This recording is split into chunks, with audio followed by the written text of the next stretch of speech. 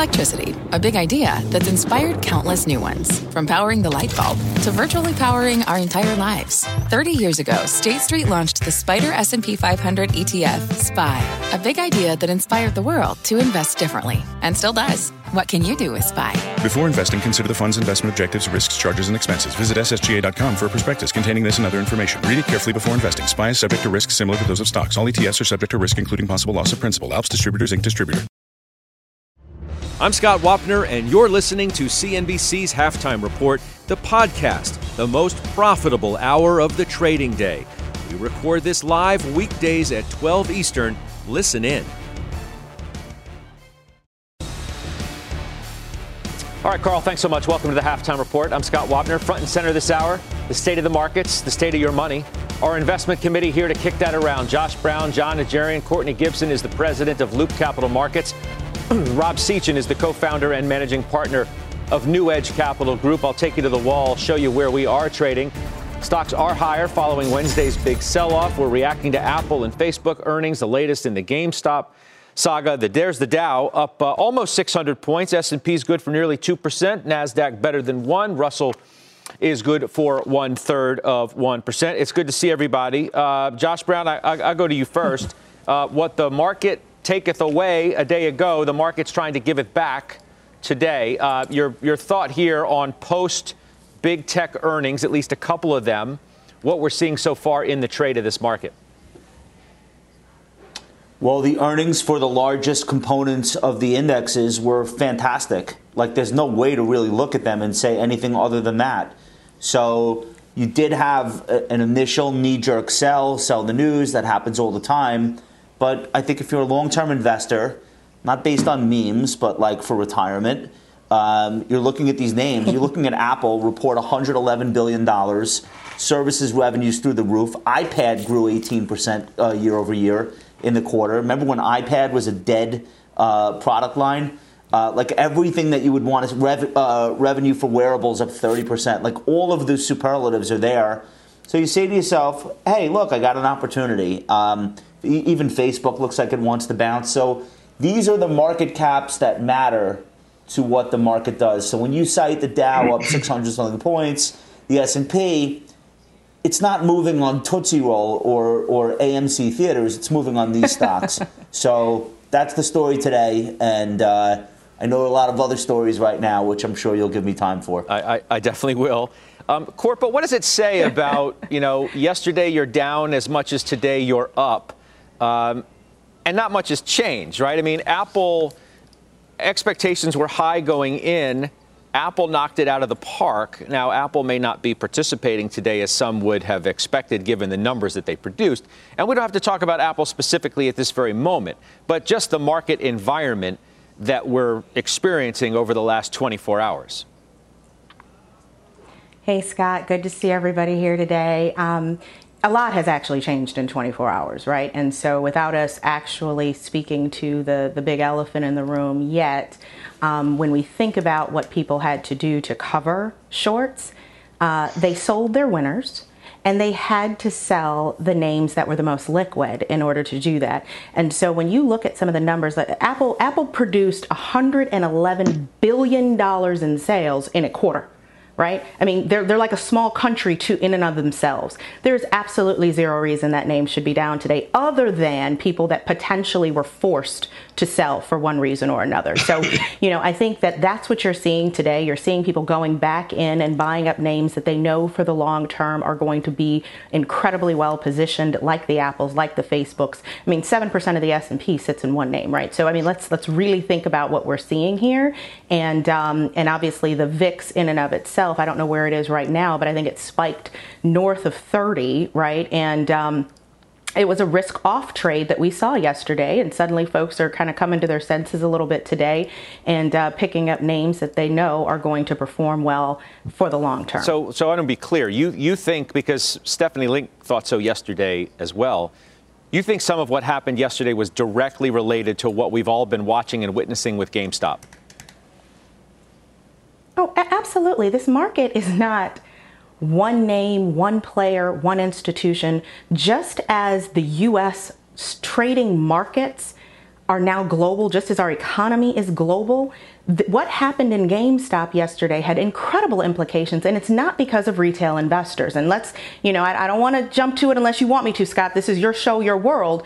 But I do want to just point out, when you talk about 70, 80 million shares traded yesterday alone, Courtney, Josh, my mom, they're not out there able to trade that much stock in one day. That's institutional money. And so, the momentum trade that happened yesterday was absolutely piled on with quants, which is not a bad thing. Like, I want to be very clear. These are strategies that occurred, but the quants, the large index funds, the institutional asset managers that we cover at Loop Capital Markets, those players were involved. So whether it was for the same reasons as the initial retail investors or not, those players were incredibly active, and they had to be given the trading volumes that we saw. Yeah.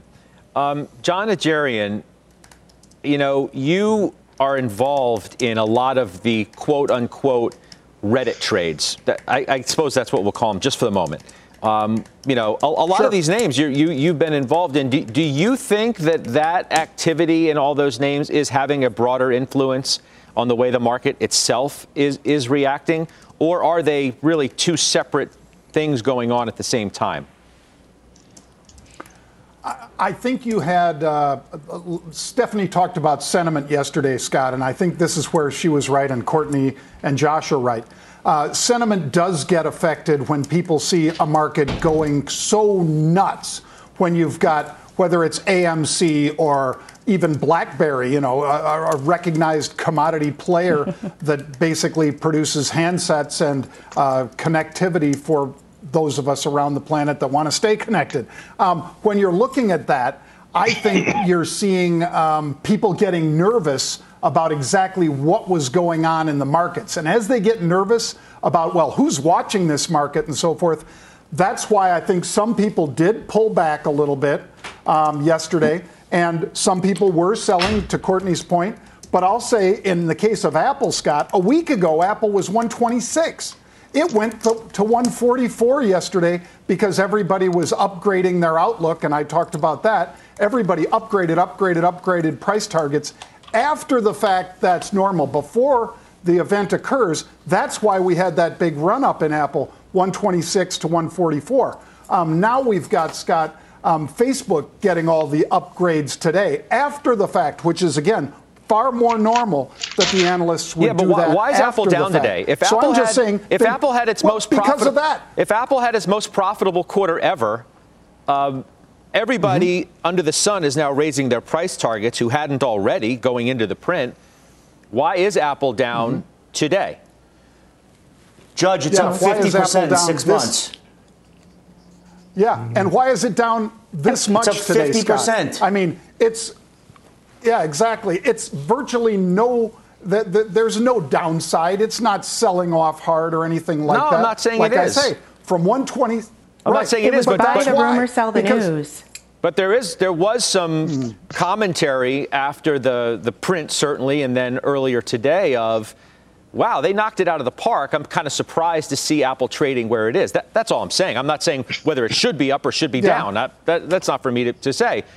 It is noteworthy, however, even with the run that the stock had into the print, if the bar was high, which it would have been given the run that Josh just said Apple had, if you have the most profitable quarter ever and you have a business that seems to be hitting on all cylinders, it's a little bit of a surprise, that's all. Yep, just a little bit of a surprise. But again, not a big deal, especially with all the distractions around us that everybody's talking about. I think it was more of that, Scott, that we just ran so much. It was buy rumors, sell news, like Courtney said, and they're not even hardly denting it by selling this news. And I think it goes right back to work in the next week and the next month and the next quarter because it's juggernaut and it continues to exceed expectations. So I think it'll be right back to a path towards 170, and then the targets will get raised, and then it'll be 190, and the targets will get raised, and so forth. Yeah, the targets are getting raised a lot. The highest look to be 170 from 3 different firms. Rob Sechan, welcome back. New edge, new firm, new voice. Go ahead. Nice to be here. Nice to be here. Scott, when I listen to everybody talk, the market is a price discovery mechanism. And when I look at what's happened in the last few days in this casino-like environment, it seems like we're at the infancies of a building excess that is happening. And we all know that excess is, once they build, they blow too big, and then they may explode. They have unintended consequences for other parts of the market, whether that be the tech bubble, the housing bubble, which caused the great financial crisis, or some other bubble type environment. I don't think this is that, but I think Courtney's right. What you saw yesterday was some of the unintended consequences related to unwinds of positions. I would disagree that broadly hedge funds were engaged in this. You might have had some quant trading strategies engaged in this, but you know who my client base is and the people that I talk to. I believe there's going to be a little bit of carnage in that space this month, and it's not for fundamental reasons. You think? It is absolutely not for fundamental reasons. Yeah. Let me bring in our headliner today, because it's a good segue to Lee Cooperman. He is the chairman and CEO of the Omega Family Office. Lee, it's good to have you here. Thanks for being on. Nice to be with you. Let me just get your broad perspective first of what you make of the whole GameStop situation as you've been watching it unfold for these last couple of weeks. Well, Rob referred to the casino environment, and I think he's on the right track. What's going on is no surprise. Prior to the virus hitting, the number of unemployed people in the country was, I think, 5.7 million. That ballooned to over 23 million, is now dropped to about 10.7 million. And it's very clear that the Fed and Congress is pulling at every stop to get employment back to where it was pre-virus. So they create an environment of free money. We have no commissions anymore because of Robinhood. We have an administration that is spending money like drunken sailors. I'm not being critical. The only person I'm really critical of, to be honest with you, is Powell, because when he says that the stock market is not expensive against interest rates, he's leaving out the second part where interest rates are ridiculously priced. You know, if interest rates belong at near zero, you're not supposed to make more than 2 or 3% in the stock market. So I think what's going on is a logical consequence of zero interest rates, zero commissions, and very stimulative fiscal policy. So are you saying that so it's partly the Fed's fault for putting a lot of gasoline on the fire over the last many years, but also I sense you're suggesting, tell me if I'm wrong, that you think this is part of a broader populist movement, perhaps created by the very environment that you just talked about, the Fed instigating, if you will. I'm not critical of what the Fed per se is doing. I'm critical of the dialogue. In other words, Greenspan was early, but he referred to irrational exuberance. The market is very, very pricey. We have been pulling forward demand. The outlook longer term is more questionable. And I don't think the Fed is giving any indication to the public that that's part of the picture. So I would say that I think I understand what's going on in the market. This is not going to end well when it ends. And the bigger question is, when does it end? I don't think it ends soon, but I think it will end, and it will end very badly for the public. Whenever you go into the S&P at current multiples, the 1 year, 3 year, 5 year returns have been very pedestrian. That's the environment we're heading for. You've said in the past that, where it was different instances, we weren't talking about the GameStop situation, that it was going to, quote unquote, end in tears. There are a lot of tears being felt throughout the business that you made your living in. And I'm curious to get your reaction to this notion of this uprising, a revolt, if you will, against the hedge fund community. The activity that took place in GameStop against some of the short funds, and just this general idea that we're sick and tired of watching hedge funds make all of this money. Hedge fund managers make all of this money. Whenever they don't get money, the government bails them out. They crashed the banks, big banks crashed the system in 2008 and got bailed out. And the quote unquote little guy got left holding the bag. I mean, how do you react to that. Big boy is holding the bag to a degree as well. Listen, in 2008, Bernanke figured out he had to rescue the economy, which was going down the toilet. And he figured out the best way to rescue the economy is to create wealth, because wealth leads to consumption. And the best way to create wealth is to get the stock market up. The trouble with that is 80% of the stock is owned by 20% of the people. Okay, and so what they did subsequently is they created a negative real return environment for savings, so you had no reward for being prudent and saving money. And that's what we're doing now. We have a new administration in place. I did vote for President Biden because I felt I voted my values, not my pocketbook. But if you listen to what Mr. President Biden has to say, basically, they're going to raise taxes on the individuals. They're going to raise taxes on corporations. They're going to raise the capital gains tax rate. It's not going to be user-friendly, you know. And but I don't know that they're going after hedge funds per se.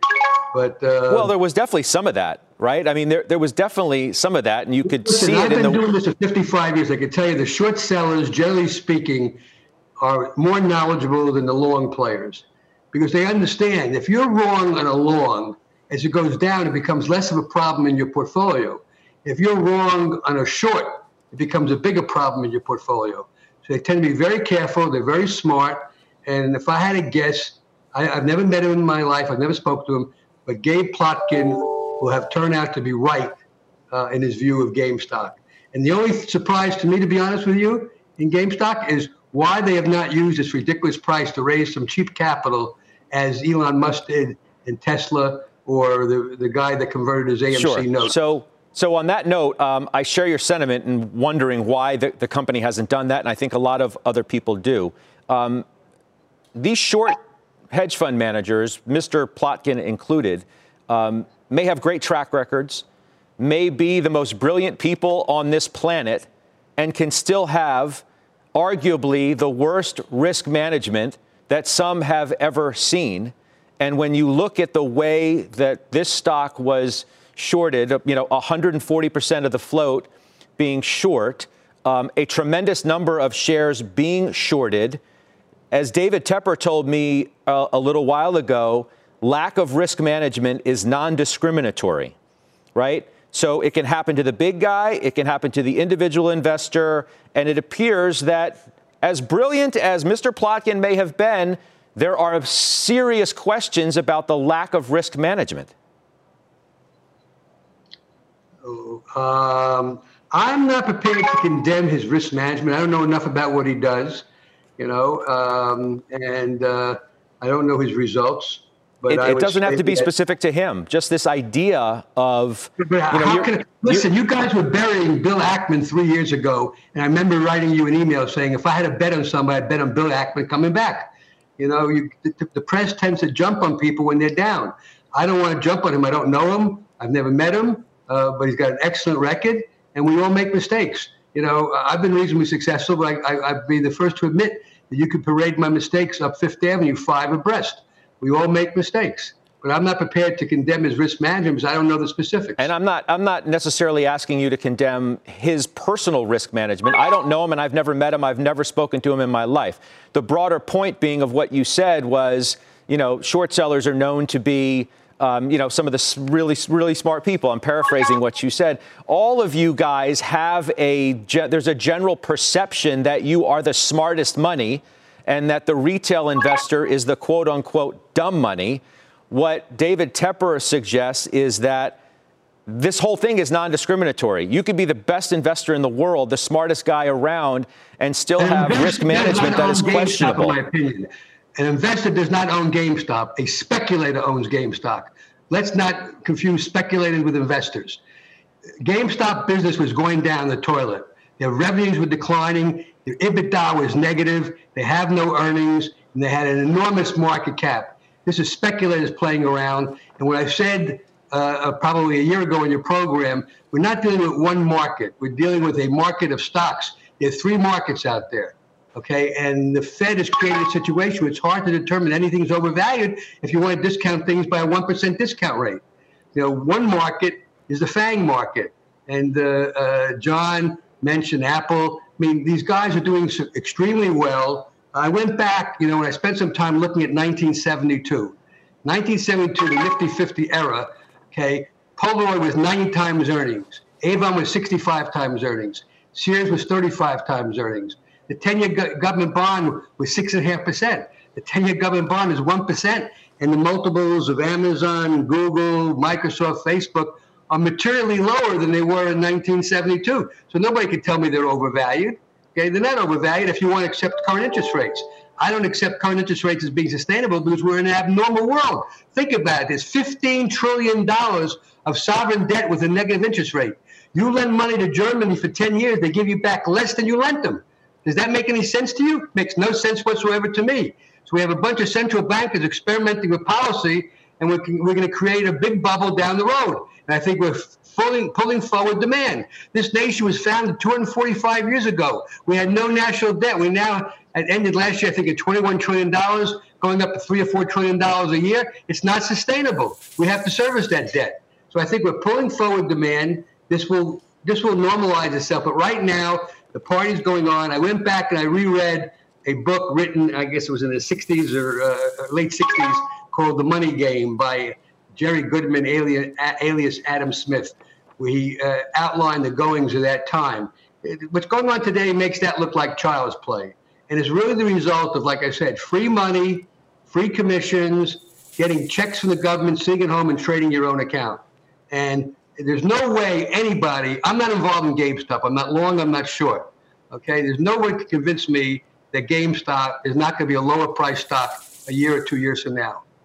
Nobody. Does this remind you of any other specific period that you witnessed through your career? Another stock, another situation? You have always quoted, the famous John Templeton thing where, bull markets, whatever, they end in euphoria. Turn optimism and die in euphoria. What I'm trying to say, there's three markets out there. Okay, the FANG market is not expensive if you look at it relative to interest rates. Then you have the Robinhood market, which I have said before on your program is going to end in tears, in my opinion. And regrettably, the very next day after I said that, some gentleman committed suicide because he lost a lot of money trading. That is a loser's game. They don't have any idea what they're doing. Carl Icahn is as smart as they come. He unloaded his mistake in Hertz at 72 cents a share. And 3 weeks later, the Robinhood crowd has it trading at $5 in bankruptcy. The enterprise value of the airlines today are by and large higher than they were prior to COVID because of all the debt and equity they've issued. Makes no sense. Right, but part of the issue, what gets, I think, gets the ire of this cohort is when people like you suggest, quote, they don't have any idea what they're doing. Some may be novices, to this game. There may be some people who, throw something at the television when you say something like that and say, no, I actually do my work and I made these trades. I may be a speculator, but I'm good with that. That's the way this market is reacting, and I'm just going to play this game. Bill Parcells said it well. You are what your record says you are. If you're an astute trader and you can consistently take profits out of the market, God bless you. That's a good way of doing it. I'm an investor. I don't damn anybody who does it differently. I respect people that generate results. All I'm saying is I would be shocked if the guys that are long, GameStop will turn out to be right. And I know very little about it. I've never owned it. I know it's a deteriorating business, and the valuation I could switch on a screen makes absolutely no sense whatsoever. Well, I've said over the years, I've noticed that the short sellers tend to be smarter than the guys on the long side. But I don't damn anybody for what's going on. Let me do this, Lee, if I may, please. Let me take a break real quick. We'll come back because you did sort of get caught up in this a little bit with AMC Networks, which I think you still own. We'll talk about that on the other side. Let's talk about that after the break. Let's do it. Okay. We're back with Lee Cooperman right after this. Old Dominion Freight Line was built on keeping promises. With an industry-leading on-time delivery record and low claims rate, we keep promises better than any other LTL freight carrier because we treat every shipment like it's our most important one, which means we do the little things right so that we can keep our promises and you can keep yours too. That's what drives us. To learn how OD can help your business keep its promises, visit odfl.com. Old Dominion, helping the world keep promises. Welcome back, everybody. I'm Sue Herrera. Here's your CNBC News update at this hour. The South African variant of the coronavirus has been detected in the U.S. for the first time. South Carolina health officials say they have confirmed 2 cases. Neither person has a recent travel history, and the 2 cases are connected. In Indianapolis, a 17-year-old has been charged with murder in the killing of his parents, 2 teenage siblings, and his brother's pregnant girlfriend. The Indianapolis police chief says it is the largest mass shooting in that city in more than a decade. In Lebanon, lockdown protest turns violent, security forces firing tear gas after getting pelted with rocks. Demonstrators called out deteriorating living conditions under the strict pandemic rules. And in Argentina, a new report says this could be the largest dinosaur ever found. It could be even bigger than a 76-ton Tyrannosaurus, also found in Argentina. Researchers have yet to determine whether it belongs to a new species. You are up to date, Scott. I'll send it back for more of your conversation with Lee Cooperman. All right, Sue, we appreciate it. Thank you. We are back with Mr. Cooperman. Let's talk about AMC Networks, because we've been watching AMC, which is caught up in this whole thing as well. But AMC Networks has, for a period of time at least, had its own, big moves. There's, Thankfully, that was one I was long. Listen, don't get me wrong. I wish I was long GameStop at 2 on its way to 500. I was long AMCX, and this is an example of people's short-sightedness. Number one, it's an extremely well-run company. I think Josh Sapan is a fabulous CEO. The company is more than 50% owned by the Dolan family, which has made their investors a lot of money. They're very patient people. They're very long-term in their orientation. They did a self-tender, and I believe they bought back 18% of the company at around $25. It traded down after the buyback to 23, and I added to my position. Okay, you look, the short interest was equal to almost 80 or 90% of the float. If you take out the Dolan family shares, the short interest was 80 or 90% of the float. The company was going to earn $9 a share, and the stock was trading at 23 and change, because they have this view of cord cutting. Okay, and the market was totally indiscriminate. And so I actually sold my stock yesterday in the low 70s. And I was really sorry to sell it, because I believe over time it'll be worth more. I think Josh is a terrific CEO, and one day they'll probably merge with somebody. But this is a mistaken identity by the market. People claimed it was up because it was being confused with AMC, but the truth, it was up because they had no business having an 80 or 90% of the float short, and the company earning $9, trading in the 20s. So you're totally out. You're totally out of it, or you're still. I'm left with 100,000 shares, and I'm short 1,000 options against it. So I'm fully written. The strike price of my options, I'm short, is sufficiently low that I wouldn't even mind if it went back down yet. I recreated my position. Do you feel like, more broadly, that we're witnessing what some are suggesting is a changing of the guard, if you will, on Wall Street, Lee, where the individual investor is being empowered in ways that they feel they never have been? You could talk about some of the trading platforms that exist, being able to express your views to your within the cohort on social media, and that this is a real changing of the guard, the retail investor being engaged in the market in ways that they haven't been in so long. This too shall pass. In 1972, I was told by a smart salesman at Goldman Sachs, I was the partner in charge of research, I could stop following anything other than Nifty 50. There's no market for them. Nifty 50 collapsed. It was a causative factor. What happened in 1973 is OPEC raised the price of oil tenfold. It put us into recession, and a lot of these companies took years and years and years to recover. Then I was around for 1987 portfolio insurance, where everybody said, well, we could pay a high price for the market so we could insure our portfolio. And that turned out to be a bogus concept. And in 1999-2000, we saw Cisco at 200 times earnings, and the market, had this view that the technology is going to inherit the earth. So I've been through cycles like this in the past. This is extreme, more so, but this too shall pass. At the end of the day, the stock market reflects economic progress or lack thereof. Why would it pass? I am of the view. Why should it? Let me ask you. Why should it pass? Why should it pass? Shouldn't we be? Water seeks its own level. Do you think it's normal for people to lend money to the United States of America for 1% forever?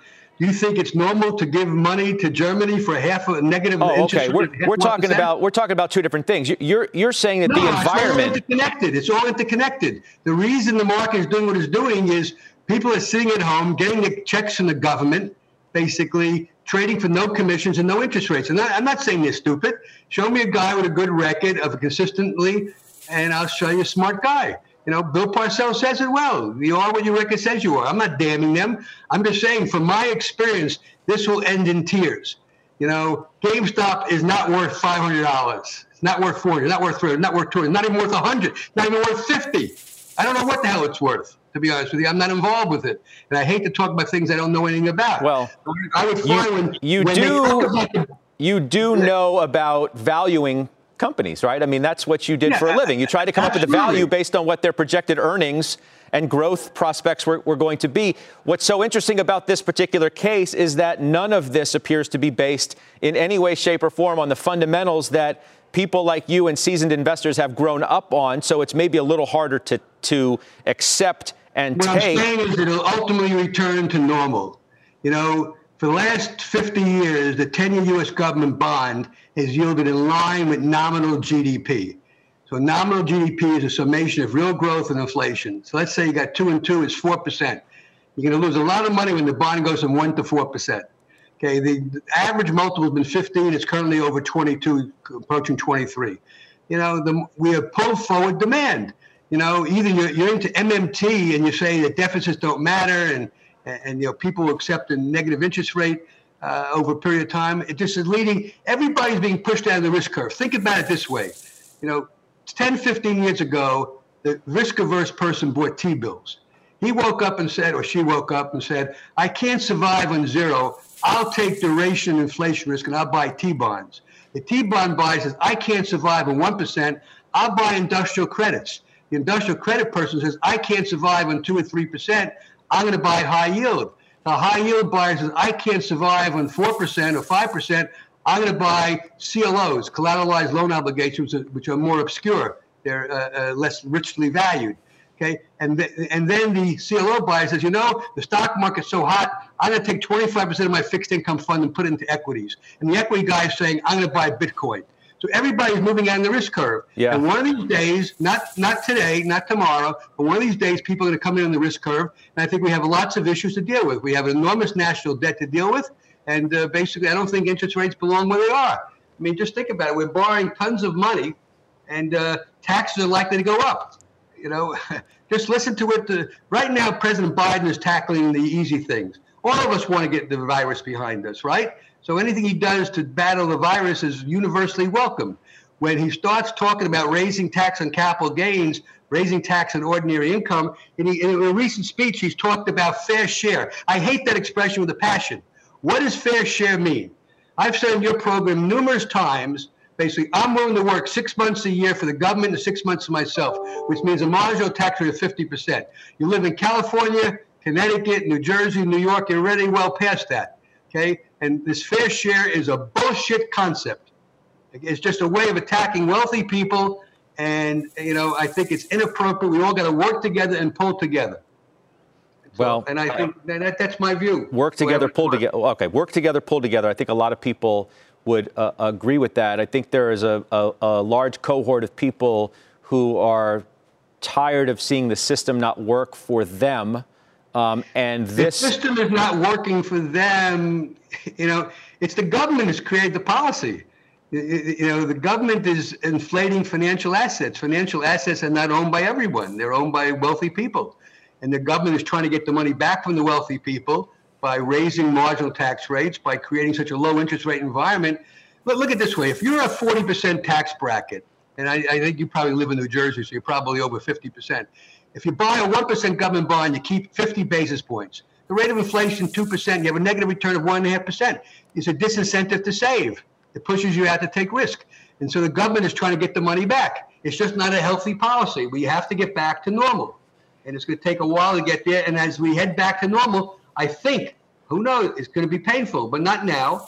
But I think what we're doing is going to be problematic for the long term. That's right. my basic view. I also think I wrote a letter to Jay Clayton in December of 2018 saying, reinstate the uptick rule. Okay, there are no stabilizers left in the market. The one thing I tell you, when this market goes down, it's going to go down so fast your head's going to spin. Okay, the brokerage firm, because of the Volcker rule and the absence of any commissions, are no longer in a position to stabilize markets by going against the tide. Secondly, when I came into Wall Street, 80% of the volume was done in the New York Stock Exchange. 80% of the volume was off board, so the specialists are not relevant. And third, in 1938, the SEC enacted the uptick rule to add some stability to markets. In 2007, for some unknown reason, the SEC eliminated the uptick rule, which gave rise to all these quantitative traders. And these quantitative traders know everything about price. They know nothing about value. They buy strength, they sell weakness. So they exaggerate the upside, they exaggerate the downside. Why doesn't the SEC speak up and put in some stability into the market? Look, the other story I wanted to get to, and I want the input of our gang too, is these brokerages which are restricting some of the trading today in not only GameStop, but a number of other names. Josh Brown, you tweeted earlier, in the end, Wall Street will always change the rules.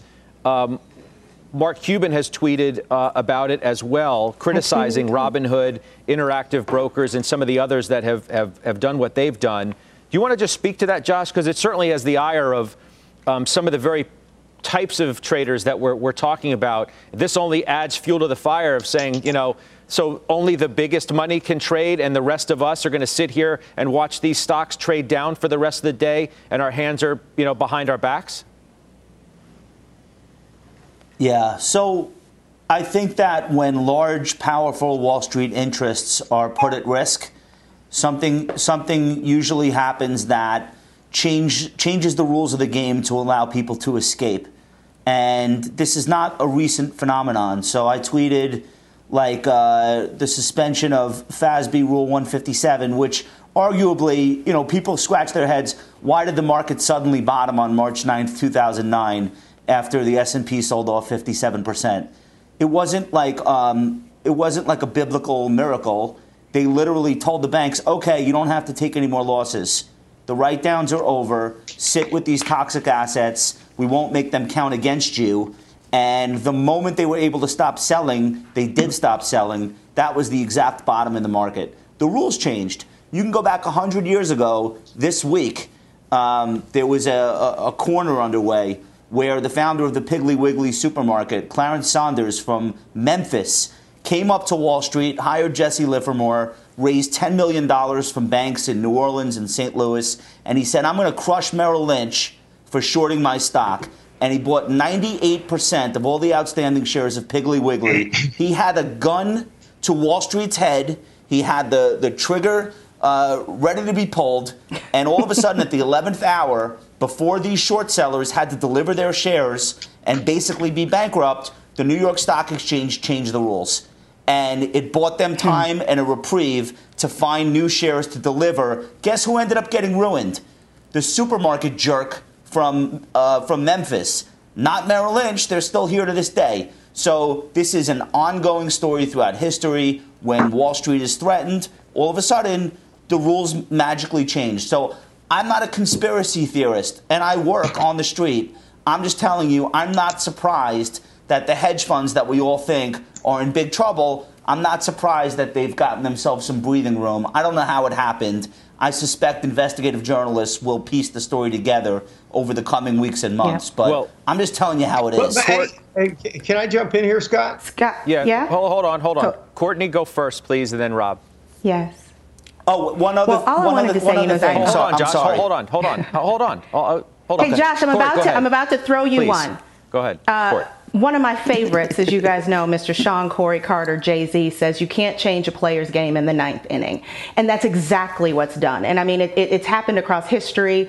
We can go into racial and wealth gap disparities. That's a conversation, obviously, for another day. But this is that exact example of what's happened, right? You can say, okay, it's okay for them to spend all of their money consuming, buying iPhones, buying televisions, buying cars. But the second they want to own the companies, it's, No. They can't do that. They're not smart enough to do that. And I want to just hit really quickly, Scott, on what Leon Cooperman said. And I do agree. And it does concern me a little bit about the hunt for yield and what's going on there. But having more people involved in this market and having the ability to play is a good thing. It is a good thing. Are people going to get hurt? Potentially, yes. In this instance, what happened was retail came up with a better idea. They didn't have the money, candidly, to move this stock, as I've said before, the way it's moved. But they had a good idea in focusing on shorts. Call it what it is. Does it change, how things are played in the future? Maybe so. But congrats, hats off, kudos to them for coming up with a good idea and being able to follow through on it. I wish I had come up with it. Yeah. Rob Sechin, you wanted to say something, please? Yeah, I think I'm all for retail investors participating in this, but just because you throw the Hail Mary pass in your backyard and it's caught for the touchdown in the wind doesn't mean you're Tom Brady. Just because you hit the putt at the municipal course does not mean you're Tiger Woods. Now, I can tell you there's a lot of talented people out there that are playing backyard football and playing on municipal courses that probably could do it in the big leagues. But what it's drawn in through these forums is people that are a little less experienced. My son comes home past weekend. He's asking me what to buy on Robinhood. I love the interest. I want him to participate. Exactly. But what I don't like is this almost pump and dump methodology that targets a certain institutional investor asset class. And let's not forget who are the ultimate investors in a lot of these funds. It's CalSTRS, it's Texas teachers, it's CalPERS, it's college university endowments, which educate our country. There are a lot of small investors. I know we like to target the big hedge funds and talk about how they manage money and how they get rich themselves.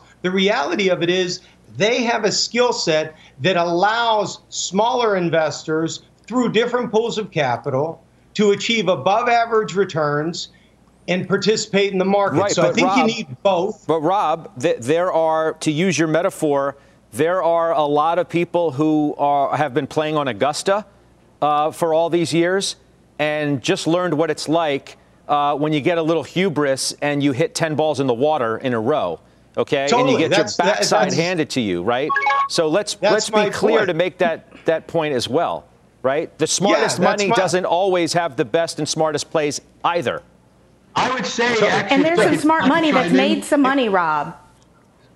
Totally. I don't want to be on the wrong side of this because I'm all for this. I don't want anybody putting words in my mouth. But what I am saying is that there needs to be a balanced perspective on this, right? And what's important in all this is the structure of the market. And the market is a price discovery mechanism. So, yes, we probably will discover the GameStop's not worth $300-400 a share. That's going to be painful for some people. I think what Scott's point was yesterday, and I think it was a very good one, is that there are going to be unintended consequences of what's happening right now.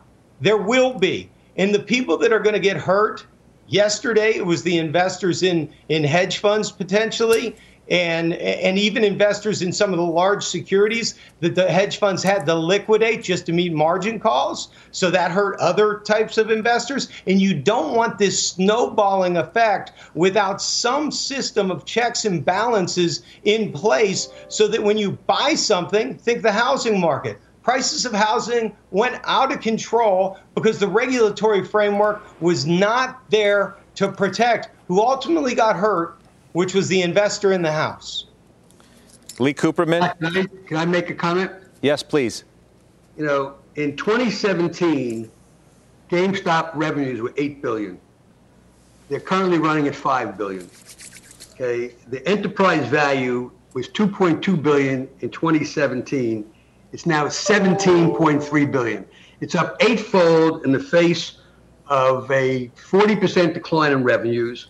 They earned $336 million in 2017. They lost $162 million last year. Okay, I am all for the individual participation in the market. I'm all for the individual participation in the market, but the market structure is broken, and we have a lot of abnormality taking place, and the public ought to recognize that. Now, I could be dead wrong, but I'm kind of the view, I never finished the thought, We have three markets out there. We got the FANG market. Right, you went through those. No, but I didn't go through the other. And Scott, it's a trade. Everybody's not an investor. Exactly. I understand. I'm sorry, respectfully, sir. John and Jarian is a trader, right? I understand. You are an incredible investor. Let me finish my point. The value market, Ashland Global Holdings, 14 times earnings. Athene, insurance company, 4.2 times earnings. Citibank, 7.4 times earnings. Cigna, 9 times earnings. Mr. Cooper, a big winner for me this year, 6 times earnings. There's plenty of value in the market, but I say as a generalization, the market is reflecting unstable conditions. We cannot run $3-4 trillion deficits forever. Okay, we are not able to keep interest rates at zero forever. That's all. Yeah, and we have to recognize we pulled demand forward. Be very careful. I will tell you, the history book shows when you're bought into the S&P at 22 or 23 times earnings, the 1-year, 3-year, and 5-year returns have been very, very punk. And I think that's what we're heading for. I've got to go, but what's the most recent stock that you bought? The most recent stock that I bought is IFF. IFF? International Flavors. International Flavors. I sold some 105 puts and I bought some common stock. I've been relatively inactive in the market because I basically believe the market is fully valued, but I don't think it's ready to go down yet, by the way. It's not ready to go down. What I'm waiting for is Fed speak to change. I'm looking for acceleration in wages, some change in economic activity, some inflation acceleration. I'm watching gold.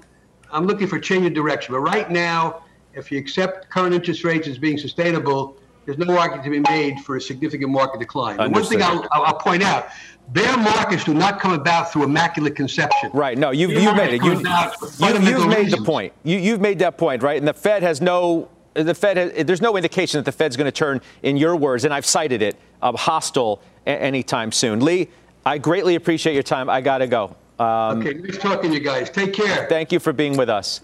My pleasure. That's Lee Cooperman. We're back in 2 minutes. Some more stocks from our gang.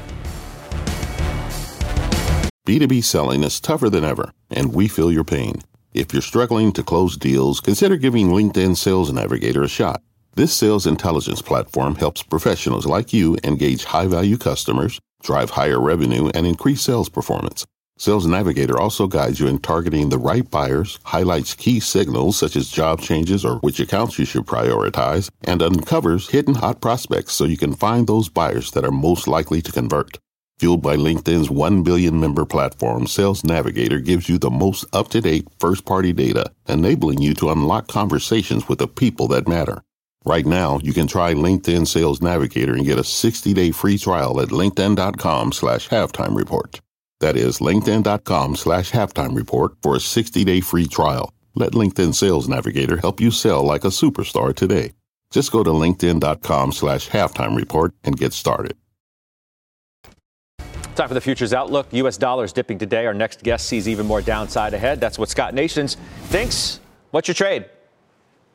From the ridiculous to the sublime, Scott, because the dollar is the biggest market in the world. It's coming back a little bit from that spike that we saw when everybody was worried about our stock market. Now we're going to have to start paying attention to real returns for the dollar and other currencies. You know, Germany, it's about zero and it's negative here. So I think people are going to sell the dollar for the euro. Less safe haven need. Relative rates are a problem. And with the Fed on hold, the dollar's not going to get any help. Way to play this is to short the dollar futures, dollar index futures at 90, 60. Target to the downside would be 89 even, as you can see. And we're going to trade these with a stop. Always trade these with a stop. 91.10. So at those prices, we're risking $500 to make $1,600. All right, good stuff. We'll talk to you soon. Scott Nations, thank you. We'll take another quick break. We'll come back, talk about Courtney's new moves. We'll do final trades as well. And John's unusual on the other side. All right, John, besides everything, what's your unusual activity today?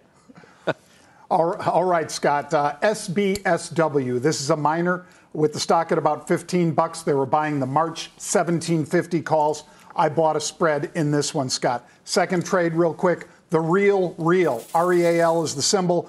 They were buying August 25s. That's the at-the-money call, many months out into the future. Love that. I bought it and I'll probably be in those several months. All right. What's your final trade for me, Doc? Final trade, NVIDIA, one of Josh's favorites. All right. Court, you added to Darden. You bought PayPal, Exxon. I did. Surprising move, maybe. And Bank of America. You got to be quick, but tell me why on at least a couple of those. A couple of those, PayPal. I love fintech. You know that. I gave the viewers the trade, and I was late on it. It dipped below 30, had to get it.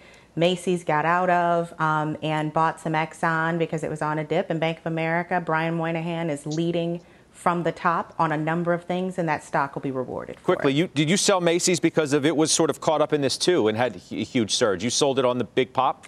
It did, and I had a price target on it, and I said I got to get out. I mean, it popped almost to $21, and I got out around 17. So, wow. No knock against Macy's. It was a trade at the time. I think that they can turn the corner, but it's going to take a while. Josh, final trade, quick. Uber. Rob, you got less than 10 seconds. IWD, rotate into value, Scott.